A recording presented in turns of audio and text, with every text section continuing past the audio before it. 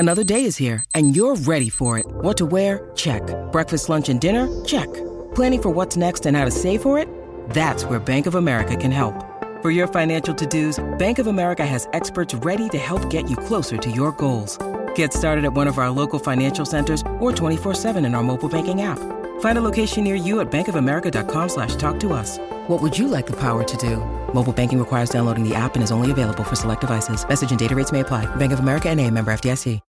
When you need mealtime inspiration, it's worth shopping Kroger, where you'll find over 30,000 mouth-watering choices that excite your inner foodie. And no matter what tasty choice you make, you'll enjoy our everyday low prices, plus extra ways to save, like digital coupons worth over $600 each week. You can also save up to $1 off per gallon at the pump with fuel points. More savings and more inspiring flavors make shopping Kroger worth it every time. Kroger, fresh for everyone. Fuel restrictions apply.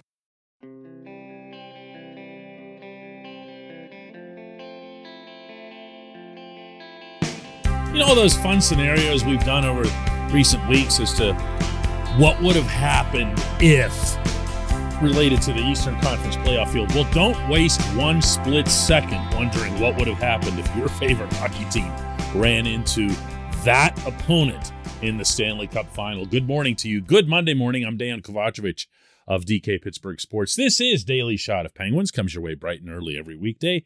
If you're into football and or baseball, I also offer daily shots of Steelers and Pirates, the other two teams I cover in town. I hope you'll check those out as well. The Lightning is no match at all for the Avalanche. This isn't even remotely interesting. That might have been the most boring single game I've seen in any Cup final since the Devils were making regular appearances in Cup finals, and everything that those Devils did was boring. This was boring just because it was hilariously one-sided.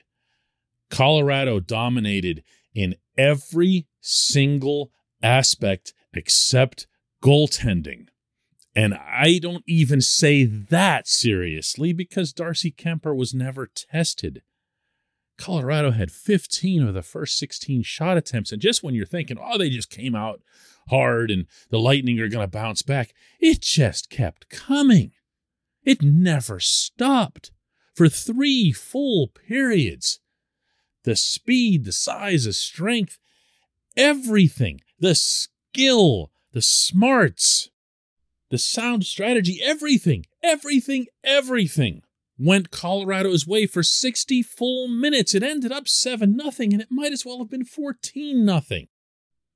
And by that, I'm not saying that Andrei Vasilevsky was himself. He wasn't. He wasn't any good either.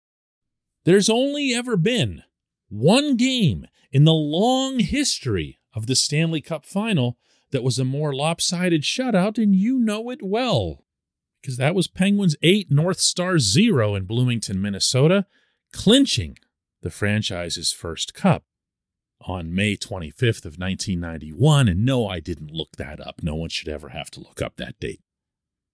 This isn't even interesting. I can't see how, barring some sort of significant letdown on the part of the Avs, this doesn't wind up being a sweep. Yeah, I know they're going to Tampa and whatever else. I'm sorry. There is just no stopping what Colorado is doing. When you're talking about a normal championship run, you're talking about at least having a couple of tough series along the way. You're talking about having a couple of individual players really rise up above the rest. And I'm not about to downplay anything that we're seeing from Nathan McKinnon, Cale Makar, the very best guys that the Avs have, particularly Makar, who's just, wow, this kid. But really, if you look at where the Avs offense is coming from, it's from all over. JT Compher scored some big goals for them this summer. Andrei Burakovsky, Valeri Nichushkin with a huge goal and being named number 1 star in Game 2. And it could have been any of a bunch of guys. It could be Makar every game. But they're deep, they're diversified in terms of their skill sets and roles, and they're dedicated as hell. I mean, when you watch that team and you see the fire that Gabe Landeskog, their captain in particular, brings to the equation, there's nothing that they're missing other than elite goaltending. And again, they don't need it. This portion of Daily Shot of Penguins is brought to you by the good people at the Greater Pittsburgh Community Food Bank, where they're committed to providing food for all of our neighbors in need across Western Pennsylvania. They, in turn, need your help. Find out how $1 can be turned into 5 full meals for those in need. Visit pittsburghfoodbank.org. I could have and did come up with a scenario along the way that the Penguins could have made it to the final. And none of it was pipe dream, homer stuff, wishful thinking. None of it. They had the Rangers on the ropes 3-1 with an AHL goaltender.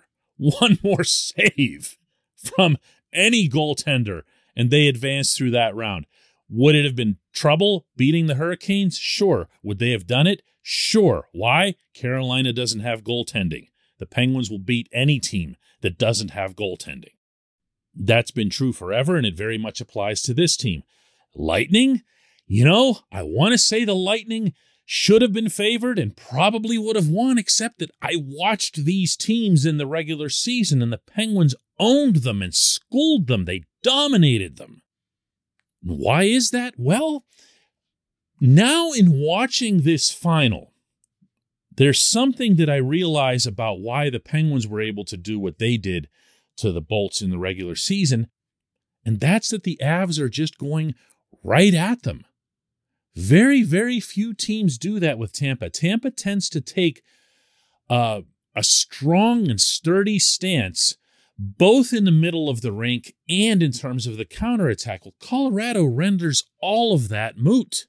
Colorado just comes at you with all guns blazing. You never stop defending when these guys are on the rink. And, as long as I'm drawing parallels with Pittsburgh teams from the past here, I'll go to the much more recent past and compare this Colorado team to the 2016 Penguins, meaning before they got all those guys banged up the following year and had to win the 2017 Cup through grit and everything else. The 2016 team, when HBK was hatched and you had 3 lines just flying in your direction all night long, were the last team I've seen in hockey take this approach and pull it off successfully. Yes, they could defend. The 2016 Penguins could defend, but they defended in that Mike Sullivan way where they tracked back on the forwards. They made sure that they not only got the puck from you, but that they made a smart first pass to make it count in terms of the transition game. The Avs are doing that across the board. All 4 lines, all 3 pairings. Yes, even Jack Johnson has been terrific on the transition. And let's not remember that the one thing that nobody could really knock Johnson for in his time in Pittsburgh was that he was able to make a decent first pass. And this, while it's a great brand of hockey, but it would be greater if it could be countered. And Tampa's not going to do that. I mean, again, they might have a game, whatever, where they, spare some embarrassment and keep it from being a sweep. But wow, this is not at all a result that's in doubt. When we come back, J1Q.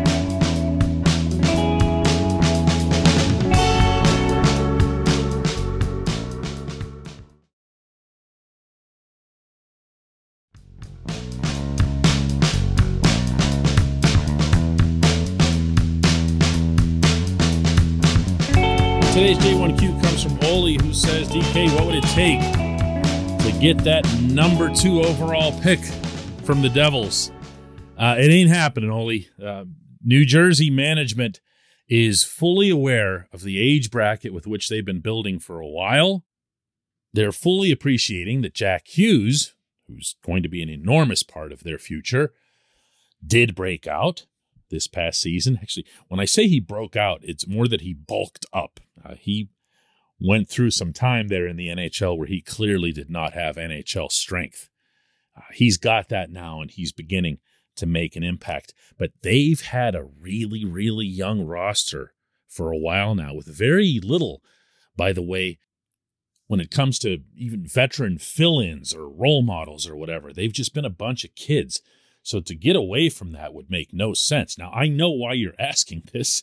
For anybody who doesn't, Logan Cooley from West Mifflin is expected to be the number 2 overall pick. And while it would be absolutely beautiful for the Penguins to take the highest ever selected Pittsburgh player, there are a couple things that I'll throw into this. One is that Logan would very quickly kill a lot of the warm and fuzzy by letting everybody know that he's grown up a Capitals fan, which he has. One thing that doesn't get recognized a lot around here is that even though somebody is born, even raised in the Pittsburgh area, you still have to do so much in the way of travel hockey in order to make it. You can't just say, well, I'm going to stay here in Pittsburgh and I'm going to be a great player for Bethel Park High School. And I'm singling out Bethel Park because they were way ahead of most local schools when it came to having an advanced scholastic program. It doesn't work. It doesn't work. You just don't face competition that pushes you enough. You have to go elsewhere. You have to move around. You have to be part of, whether it's the Penguins' own traveling programs or another one, or you go to some prep schools or other things like that before you can become eligible to play at a college. And of course, for the very, very top guys, college is never a thing. So don't hold it against him. But no, it's not happening. The Penguins have the 21st pick overall by every accounting, and from everything that I hear, they won't be moving, meaning in either direction. They're not giving up the first rounder, so there actually will be another pick brought into the system, some other hope, I guess, for a system that's been lacking that for a very, very long time. I'll be up there to cover that draft in Montreal. I'm very much looking forward to it, but I'm looking forward to it in much the same spirit as the drafts that I used to cover a long time ago when they would actually make a selection. You have to do that. You have to do that.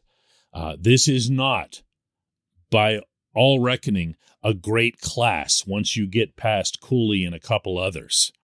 And while that's not a great thing to hear when your team is picking 21st, it also can mean that players that are higher on your own internal board have a better chance of falling to you. So if you believe really, really strongly in someone and you have them at 4 or 5 on your board, they could actually be there for you at 21 without you lying to reporters afterwards. So it'll be fun. It'll be fun, but it won't be anywhere near that much fun, Oli. I appreciate the question. I appreciate everyone listening to Daily Shot of Penguins. We'll do another one tomorrow.